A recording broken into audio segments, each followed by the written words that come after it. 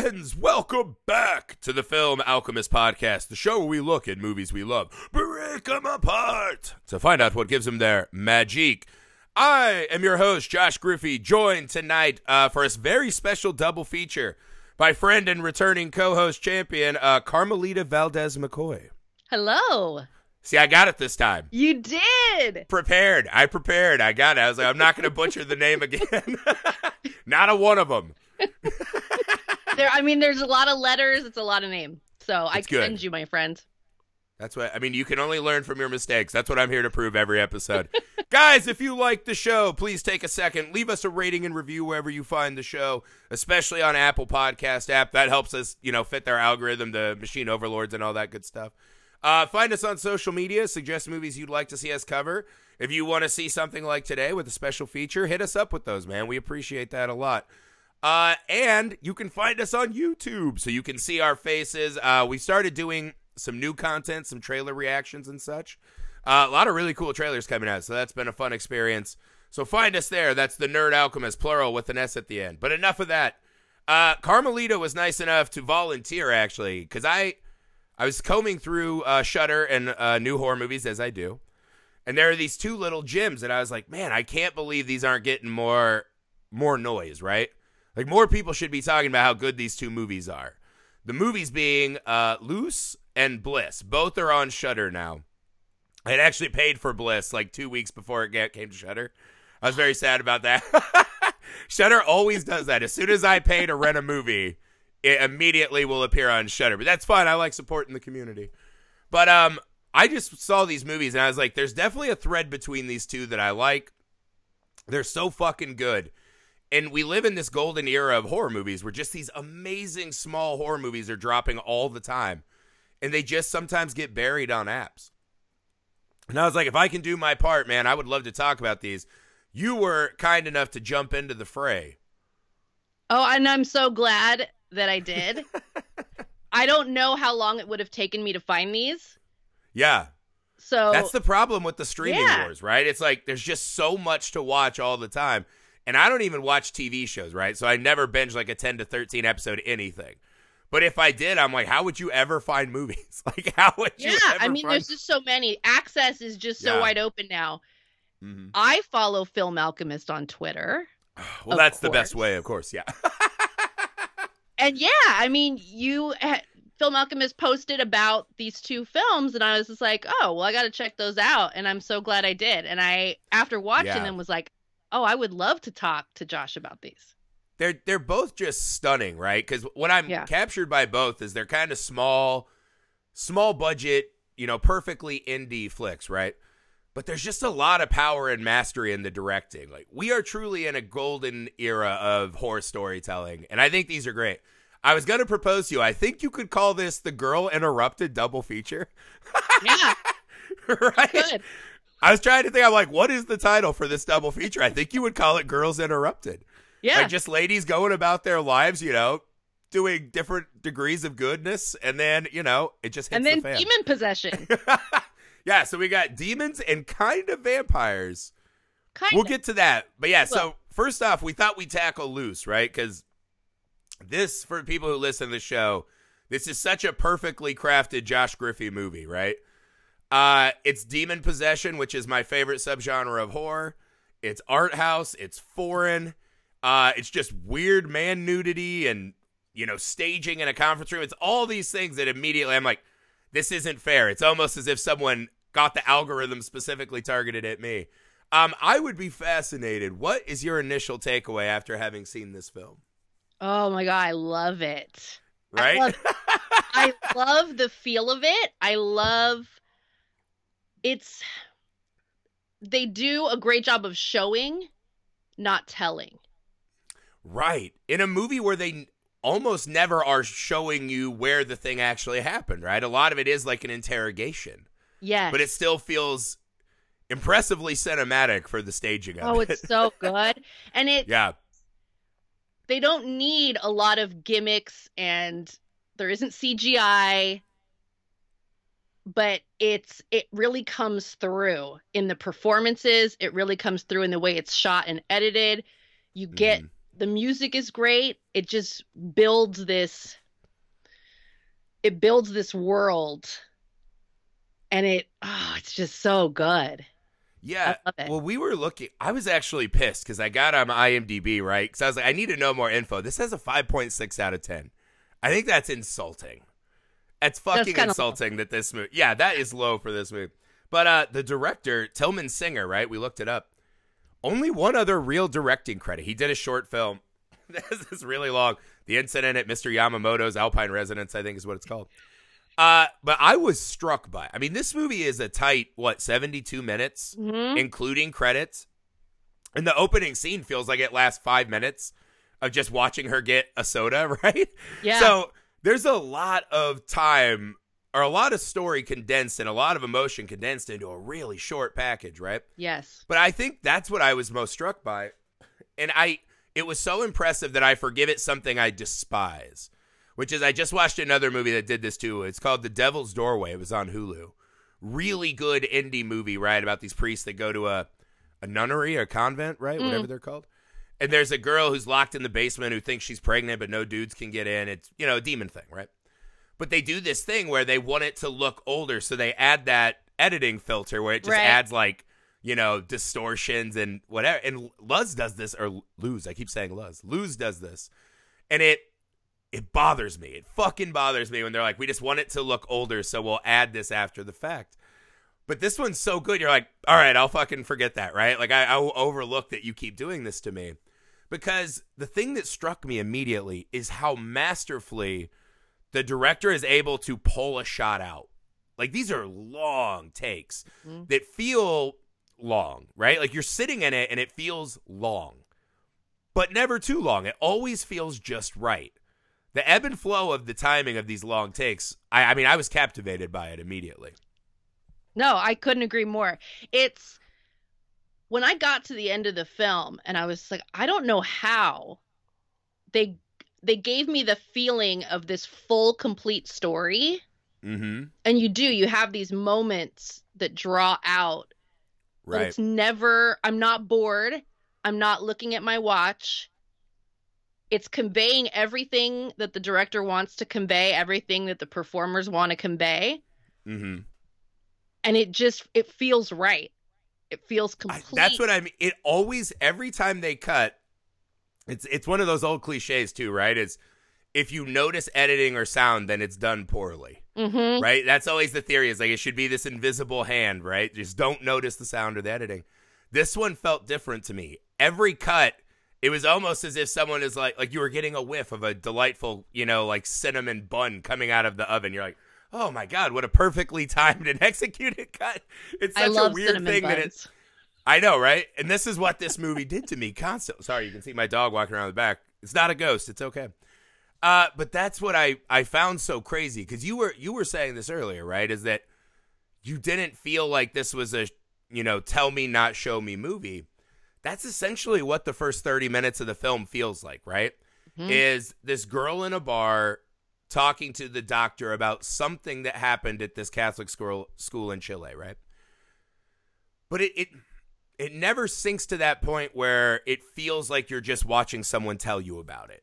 The way they manage to do perfect intercutting and the tension building. And again, I think a lot of that's the music too. The music is phenomenally good at building the tension, but not overpowering what's happening, right? Because it feels like it should be too much, the music, but it never was. But yeah, essentially it's just this lady at a bar seducing a doctor and telling her this really long story. And that feels like it's about 20 minutes of the movie. What I really appreciate about it too is that she's telling him this story, but there's all these little subtle things that tell you more outside of what she's saying. Right. Like you're reading the body language as she's speaking. Yes. And I started to get that sense that this is not a normal seduction. Right. This is not just an attractive woman talking to a man at a bar. Like there's a demonic pull. Like you start to feel it. Like her powers of persuasion are ramped up to 11. it's more than just your average bar pickup scenario. And there's a point in that conversation where she kind of, it doesn't linger on it. It's very subtle. But it was the first moment where I realized, is this the demon talking? Okay, now that's fascinating because I got that. This was the second time I had seen it, right? Mm-hmm. And there are these key words in the dialogue that lets you know. She's like, "I was summoned here," Mm-hmm. "I was left in the chapel." Well, it's not until later in the movie you find out that the pregnant girl was actually a classmate of her and Luz's. Right. Or Luz's. God damn it, I'm never going to get it this whole episode. Named Margarita. So this girl, who we think is telling us a story about what a classmate did to her, is not her. And you're like, oh, fuck, there's something else that's now within her. And that is really well done in this movie. But it's like you said, they give her all these little, she's constantly in motion. It felt very predatory to me. Yes. And not in a sense of, sexually predatory. Like, actually, you're in danger. Like, get the fuck out of here, right? Yeah. And the actress is just brilliant with her fucking powerful body language and her eyes. She has, like, these huge, like, Bride of Frankenstein eyes, right? Like, just massive, I will steal your soul through my eyes. And again, it's that, I'll eat a celery. We'll throw a stick. We'll do some bumps. Leaning in. And the way she ordered the drink from the bartender even, getting right in his ear. It gave it this conspiratorial feel. You're like, who's this bartender now? The whole thing is scary. I mean, that's just the best word for it. Is in a scene where essentially it's just two people sitting on a bar stool, which indie movies get killed for all the time because that's what's easiest and cheapest to film. They get a lot out of that. It is a very scary moment. Yeah, it is. And it's like the most depressing bar. It looks like a Home and Gardens TV, like, redone kitchen. It does. But I noticed this about, really most of the film. It's like, it's so sparsely populated. There's so few characters. There's all this loneliness and isolation, which is, it's the perfect place for a demon to show up, right? When you're most vulnerable, when you're alone. And that bar scene, it's like she's whispering to the bartender, and you're like, what is with this whispering? And the doctor is just so isolated. Yeah. And she's so aggressive, and not in like you mentioned, not in the sexy way. There's something about it that's dangerous. Yeah. And it feels like he's about to actually get eaten, right? Mm-hmm. Like, it feels like it's going to turn into that movie. And that's what, it's just this, they give us the information we need, right? There was a Catholic school, a bunch of girls got sick, and they thought that Luce had something to do with it. But they don't know. There's a girl who thought she was pregnant, and Luce was her friend, and Luce was a possible medium, right? We see her reading some kind of book that looks not religious in nature, or at least not Catholic in nature. And then she puts her in a circle of salt, and she does her prayer that she does a bunch of times, right? Which is just I actually have it written down. I'll have to look it up in a minute. But it's a wild sequence of events, right? And then they talk about the girl probably killed herself. So the information they're giving us is interesting. But you can't just have a character spilling that out for 10 minutes, right? So that's what I thought was impressive.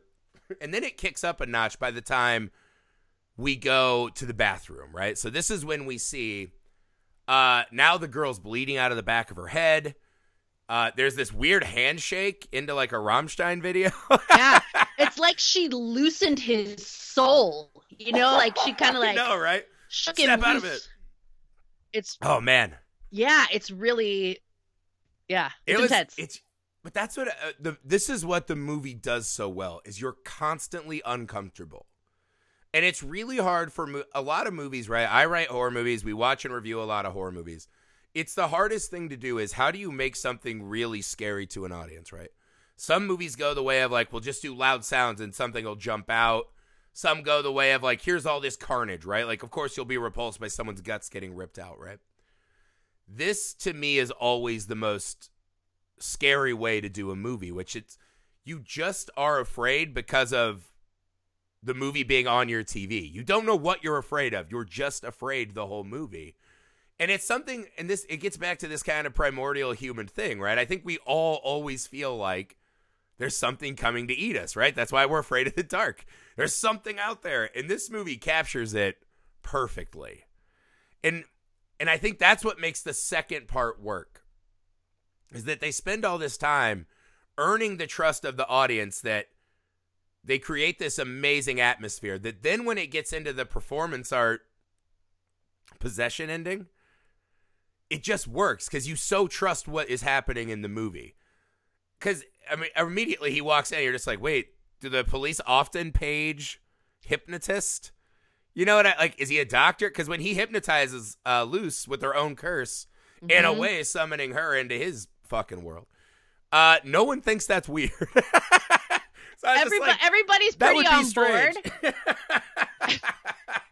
I will say, one of my favorite characters is the interpreter. The sound guy, yeah. The sound guy, because he is all of us. Yeah. In that he's picking up the vibe that, man, something is not right here. Yeah. He catches on to that a lot faster than Bertillon, the detective. Yeah, the detective. Yeah. Well, she's just hardened. She's like, I'm here to solve a case. I got to clear this and solve another one. Let's go. But what he does, the part that I love is that a guy who works in that field, right? Bertillon, the detective, just has that kind of like, I see bad stuff all the time. Like, let's get on with it. He still has this really human ability to be shocked. Yeah. And when she says her prayer, he's like, she already said it before. I don't want to repeat it again. That's his fucking job. But him saying, I won't repeat the curse again, it's just one of those really small things. Because he could have just said it again, right? We could have just focused on Luce and the doctor saying it again. It's, perfect horror movie, anti-religious babble. But when you cut away to him, like, I don't want to fucking say that. I can't repeat it. It's this brilliant little extra move to make us, the audience, feel like we're hearing something extra nefarious, that we've already heard before, right? Because, I have it here, right? Our Father, why art thou such a dick? It does feel like it was written by an angry teenager. Yeah. You see a girl and reveal your true self. Thy kingdom stinks. Thy will be done in the crotch of an old grandpa. Let us today go fuck the son of Mary. Yeah. So, it's hardcore. I was actually going to ask you about that. What do you think fucking happened with Margarita? Because I feel like it's the great mystery of the movie that they never all the way answer it, and I don't think they should, perhaps. Because I think we have enough pieces, right? This is a Catholic school. You see the nuns test Luz at one point for her dress length. So there is kind of this shaming of the young woman coming into her sexual body. I think what happens probably, right, is Margarita gets assaulted by a priest or someone who works there, or even maybe the janitor. That's kind of the only male figure we hear about at the school. What do you think happened to Margarita? So they have that one scene where in kind of this montage, it's in around the same time that you see the scene where they're checking Luce's skirt length. Right. They cut to a scene of Luce reading on her lower bunk, and you can hear someone having sex on the top bunk. So is that what that was? Okay. Yes. So I think Margarita just snuck a boy into the school. She just was getting laid normally. Yeah. Right, and then made to feel ashamed for it, afraid of the consequence. Because that was the question I had, because the demon kept saying supposedly pregnant. Yeah. Right? So it gives you this hint of she probably wasn't pregnant, but perhaps had been kind of cloistered, as it were, away from any information. So maybe just this shame overtook her. It was kind of, because, the whole thing at the school, right, is there is this, Luce seemingly has some kind of supernatural ability, whatever that may be, right? There's that line she keeps saying, what I don't like about her is if you say she smells fish, she smells the fish, right? This kind of attacking a fellow student for being a sheep of the church, right? Inside that in its own is not necessarily supernatural, right? The demon girl tells us that they scrubbed it for germs and infections and there was none. Well, maybe not. So you can see how this kind of like rumor mill starts up, right? But they tie the sickness and then Margarita's pregnancy, and then she says the nuns claim Margarita kills herself. I didn't know about that. Do you think Margarita killed herself also?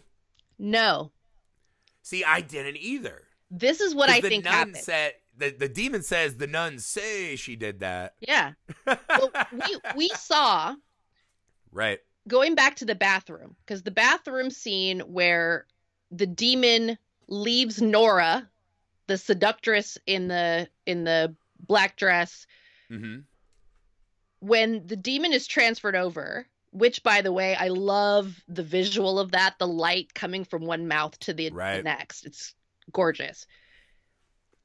Once the demon transferred over, Nora's body is limp. She's dead.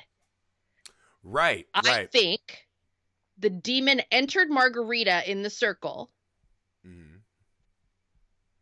was transferred to somebody, and when it was transferred, Margarita died, and there was no explanation. Right. Yeah, because they had the thing, right, that seemingly later when we see Luz is having the vision, right, they do eventually cut to inside the taxi after she gets choked and they crash. And it seems like that's something that the girl did, not the demon, right? And once she has the accident, maybe she died in the accident, that's when the demon is able to come forth again. I had this weird thought that maybe that's the only way the demon can get into the world, right, is through some kind of, there's a newly dead vessel. I had this weird notion, what if that girl was pregnant, the baby died, and that's what let the demon in? Oh, that's good. Right? That's fucked up. I like it. And I don't know what would cause that, but I was like, maybe that's it. And then maybe that's why Nora ends it, right? She can feel something evil inside of her, whatever. It also kind of plays thematically. It's like a double layering of that, fear of what this pregnancy will be. Mm-hmm. So I don't know, but yeah, it felt like she didn't just kill herself, right? That something else led to that, or else the demon would have just said she killed herself. But he says that's what the nuns told everyone, but clearly not. This is kind of one of the questions the movie leaves that I was really a little baffled by, which is the demon's interlude with Luz is hard to follow in a way, right? That I have the narrative pieces of what happens, right? Schoolmate gets back from the airport, sees Luz. They start talking about old shit. Tempers flare. The engine's revved. There's a choking, a car accident, right? She dies. The demon comes back. All right, I got like the basics of how this is happening. And at one point, she jumps out of the fucking car, right? Luz jumps out of the fucking car. I mean, there's a demon in the car. True. I mean, yeah, you're like, oh, I'm pretty sure this is the same demon that followed me from Chile. This is not ideal. Time right? to bail. This job is not worth it. Yeah, I understand her logic. The demon's logic, though, is really fascinating to me. And it's not until the end of the movie that you really get the sense that this demon isn't just haunting Luz, but seemingly is in love with her. Mm-hmm. Right? That there is something so much more than just you called me for it, so now I'm going to punish you for it. I don't think that was it at all. And it started to give me this vibe of, because there's that scene when the doctor, like, his madcap antics throughout the conference room are amazing, right? Just the getting butt naked, the putting the dress on, puncturing his nose so that he'll look like, what was her name? Nora. The girl? Nora, right? And then running past her into the light, stripping down so he can get in the salt circle. I just love the community theater aspect and how committed it's like a local Klaus Kinski, right? Like I really dug that part of the movie. But you get this theatricality in this moment too, because the demon's already there. What is the demon trying to accomplish with Luz is what was distracting me the entire first time I watched it. What is the fucking point of what this demon's doing? Especially if, as we're talking about, we kind of seem to have decided that it can only inhabit something dead. What is the point of this? What were you thinking about that at all as the movie occurred? So this is probably my favorite thematic thread in this film is what is it about Luce? And right. I love this. So we've seen the demon do a seduction in the bar. Right. Right? So the demon has those powers and it can take over weak-willed people. I think the thing with Luce is that the demon met her in Catholic school. She summoned it forth with this sacrilegious version of the Lord's Prayer. She doesn't wear her skirt in a modest way, the way the nuns prescribe. She's the knowing friend who is going to help the pregnant girl. She's the one who is willing to do these demon summoning rituals. Luce is an independent thinker. She's kind of like a Lilith character almost. Yeah. Yeah. She doesn't play by the rules. And I think the demon is drawn to that. She's different than the others. There's something about Luce that draws the demon. It's drawn to her. It wants to feed or exist in her. Someone who's very open to going it alone, breaking the rules. Right. Isn't chained up with the morality of the church or society. I think the demon, Luce, in a way, seduced the demon. Right. And that's what it feels like. Because what I was struck by is in this moment, right, Luce's curse or prayer, whatever way you would choose to word that, is written by an angry young person who's lost faith in God, right? This is written by you are fucking us, right? Like, we're good little Catholic schoolgirls. We're here. We're doing the work. And it's the classic, why do these bad things have to happen? If there's a God, why is this happening, right? In the moment she summons the demon, all of her skepticism has to disappear.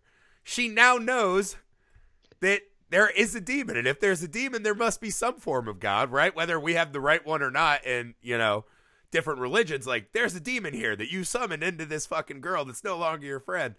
So if there's a demon, there must be a God. And so the fact that when Luce gets incontrovertible evidence that God is real, she still hates him. Yeah. I think that might be the bond is, I think it's easier to lose faith, right? And just be like, the whole thing's a crock of shit. I think it's actually harder and scarier for a lot of religious people, right, to know that everything they believe is actually fucking true. And still have to ask, why are there starving children? Why do these bad things have to happen in this world? And Luce seeing that and still being defiant and angry, because this is what seals this for me, right? This is the part that I found fascinating. At the end, we're doing a lot of montaging, right? But we see a scene where the demon first inhabits Margarita, and it says, I can help you. Give me a kiss. And she won't, right? Later, she says that again, give me a kiss to Luce. And Luce kind of begrudgingly comes to her. And at the end, I was like, oh, fuck. She's not under the demon's trance anymore, right? The demon does that stay there, and she goes, stay where? Stay where? And the gunshots happen, all this action's happening. She's no longer under the spell. She willingly goes to the demon, right? They do this thing with the song, and she just goes, I want to be somewhere else, I think is the line that Luce uses, right? I want to be somewhere else. And Luce comes to the demon, right? And this is the weird thing at the end, is that Luce finally seems to acquiesce. Maybe she's sitting here confronting, like, oh, there's dead bodies in this room. Like, someone's going to have to answer for this. I might need some demon superpowers. I don't know. But the moment that struck me is when they kiss, it feels like the demon has her head first, right? And Luce's body's kind of convulsing. Halfway through, the doctor goes limp and Luce holds on to him. And when we cut back, now knowing that she has the light in her, right? This demon light, she looks fucking forlorn. She looks miserable. That now by having to have possessed Luce, she has lost Luce. Ooh, yeah. You know, like there's that long fucking shot where it's not like when she takes over the doctor, she's just like, and fills the heartbeat, right? She's like, this is so matter of fact. It's like getting in an Uber. Like, I just need to get where I'm going. This one, the demon looks miserable. Looks so depressed. And this is where this cat and mouse almost romance between these two was such a weird way to take that story, and I appreciate that a lot. Yeah, I think it's the demon wanted to possess her, and not in the sense of like possession, like just inhabit her body. It wanted to possess Luce, her. The demon wanted Luce to be across from her at the bar like the doctor was. Yes. Right? That's what it felt like to me too. And that's because you got into this weird sense of, at first, the first viewing, I thought perhaps they were just telling us, right, that now she sees the doctor as Margarita, that her and Margarita had a thing, maybe some man violated that, and that's why Luce was so mad. But I actually think, I think thematically it's even more than that, like you said, that there's just this girl who's just spitting in the eye of the Almighty, right? Yeah. To a demon, what could be more appealing? Oh, I mean, they're like BFFs. For sure. Yeah, I found it so fat. Like, the staging of it alone is just, because I was telling you, it's like indie art house filmmaker porn, right? Where you're just like, everyone dreams like, oh, how can you do this movie, but with no locations, no nothing, right? Just like a couple of actors who are willing to go there with you. And all of that is brilliant, right? Once the fog fills the room and she wakes up from the road and now all of a sudden she's in a fog-filled, conference room. It's just really wild and brilliant imagery. But the way they convey all that information. And for just people in a conference room, right, pretending to be driving a car, the actor's double acting, right, because she's doing both parts. Mm-hmm. It's so cinematic when essentially nothing is happening, right? Like, other than the doctor going full street performer, almost nothing is happening, but it's so engrossing. Yeah, it sucks you in. Yeah. And you're like, okay, what next? Yeah, right. That's kind of the whole movie. And then I love the ending shot too, where it's just when the sound guy's just like, don't let it out, shoot it. And you just see Luce walk out. Yeah. And that's all that. And that's the part of the movie. When the first time I watched it, I was like, that's the ending? Like, that's it? I was like, come on, sound guy, get out and have a hero's moment, right? In a way, I wanted to see Luce stopped. Or see some kind of like the Omen moment where you're like, oh, Demon Luce is set free upon the earth. You just get the point that the demon's like, I'll be in this body for a while, and I'm just going to go back to hell. Yeah. Like, it's a bummer. Do what I do. Yeah, the demon's just bummed out at this point. That's like, it feels anticlimactic the first time I saw it, and the second time I saw it, I was like, I think that's really important, right? Because a lot of what the movie seems to be doing is it's kind of like Luce, right? It's taking the piss out of this theory of the Almighty, right? Like, if we knew there was a God and we still disobeyed him, that's insanely punk rock, right? You would be a fucking fool, But that's who Luce is. She's so true to herself, and she doesn't agree with what's happening. I don't know. I think that's what I was struck by is the movie never once, even on a second viewing, the movie never went the way I assumed it would go. And I'm at the point in my life, I do this a lot. A lot of my job is screenwriting notes and stuff like that. Like, I do that a lot, right? And something you come to realize at a certain point is, right, almost every movie, 90% of the time, like, if you're pressed, you kind of know what's coming next. You know the steps. You know where we're going. You know how it has to end. This is one of those rare movies that comes along, and I completely feel as if I'm lifted off my feet and just being, washed around the tide. And anytime a movie does that to me, I'm 100% thankful I get to watch that movie. Oh, it's so good. It's not a lot happens. And I mean, there's tons of possession stories. Yeah. But they managed to, they managed to tell this story in a way that you're not quite sure. Yeah. How it's going to end. But just imagine someone saying, hey, here's an exorcism movie, and you won't get the scene where they hire a gymnast extra to like contort the body and crawl down the stairs or, you know, scream like in the Legion voice, right? Whatever. And it's just kind of this really personal tale about a girl who something bad happened to her friend and she lost her friend and it's haunted her forever. There's a way to even look at this movie without the demon, right? Yeah. And you can still kind of get the same journey. And I think that's what separates it, is that there is so much powerful visual storytelling that, again, if you told anyone, like, hey, I want to make an exorcism movie, right? Or a possession movie. There's 5 scenes. They're like, well, we need this, we need this, we need this. And there's, no, none of that's in here. None of that's in here, but you will get the exact same feeling as those other movies, right? And that's what makes exorcism and possession movies my favorite, is to me they're the scariest, right? Everyone's like, Freddy Krueger's the scariest bad guy. He gets you when you sleep. Everyone sleeps. You're like, all right, well, my parents didn't murder him, right? And I'm not a teenager, so it's not scary to me. But the thought of there actually being a war between angels and demons and there's a God and it's all predetermined, so I don't have any free will, and something can just invade the inside of your body, which is another reason I think the janitor might be a suspect, right? Because it double layers that theme of invasion of body. Yeah. That's fucking terrifying.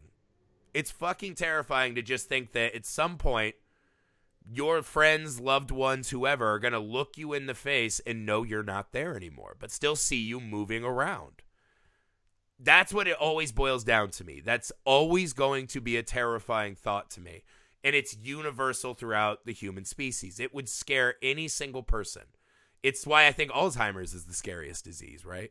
It's the loss of self. Mm-hmm. In this movie, again, without kind of the big hallmark, shocking, scary moments, becomes truly terrifying because of how measured the story is told and how creatively they solve the problems of just probably not having the budget to do that kind of stuff. Yeah, no, I agree. I think the thing too about demon possession in films is that it's not even just that the demon will inhabit you or take your soul, but that it does it for no reason other than it can. Right. Yeah, because you're like, no demon takes your body over and it's like, well, now I'm going to go work at State Farm and have a wife and kids. No. They're just defiling God's favorites, right? That's the whole theory. And not only that, there's this extra scary part I think we all don't think about, which is the reason we all have a need for a God, right? We all see ourselves as our own God. It's this kind of untalked about thing in religions, if you study some of this, which is we all see God through our own selves, right? Sure. We are godly ourselves. We're the gods of our own story and narrative. And the thought of a demon coming in and defiling us in that way, right? We think, oh, it's defiling the Lord. No, it's defiling the God that you think you are too. This whole image you put out to the world, right? Next thing you know, you're at a dinner party and you're wetting yourself and throwing up on the table and, you know, telling grandma to suck it, right? Like, that's scary. That's all bad stuff. Yeah. You know? It's all scary with demons. And that's what I think this movie just captures. It's ominous. That's the word I would use for this movie. It is the movie sits upon you like a blanket. There is just dread filling that screen. And I don't know. I think the ending of just the evil just walks out to have another day, and there will be another Luce and Margarita. And, you know, Nora, that's fucking even scarier maybe. Right? We don't need to see a giant dragon and hellfire pop out of Luce's body. Just know that it's just always out there. Every cab you get in, there could be hell, right? It could be Luce. Yeah. Yeah, it's walking among you in the most mundane, going through the motions kind of way. It's walking among you and within you. And You'll within never escape. I don't know. I fucking love this movie. And I love movies like this. It's what we've been talking a lot ever since the Scorsese thing came out. Like, what is cinema? And Greta Gerwig said it, right? She's like, I don't know how to answer that. I just know it when I see it. And that's what this movie is to me. Loose is just creativity and passion and this odd mixture of weird elements that make a completely captivating experience. And it adds up to so much more than the sum of its parts. And, I mean, for a first feature film directing credit, I'm fucking stunned at the work that is put on the screen, man. So that is on Shudder right now. You guys can go watch Loose with your Shudder subscription. If you don't have Shudder, I don't know what you're doing. It's cheap. It has so much great content. It's the best value of any streaming app that exists. So I would urge you to do that. And go watch Loose, man, and watch it with your friends and tell them about it, man. This movie needs more buzz. It's really an impressive piece to me. So that's Loose, guys. I hope you enjoyed it as much as we did. Hopefully we helped talk you through some of the madness. This was very enlightening for me, too. I love getting new perspective on weird stuff like this. So we'll be back momentarily with Bliss. Bliss is the exact inverse of Loose, right? If Loose is subtlety and intrigue, Bliss is in-your-face punk rock glory. It is. It is great for its own amazing reasons. So we'll be back momentarily with Bliss, also on Shudder. Thank you, Carmelita, for joining me today. Thank you. See you soon. Stay away from old men's crotches.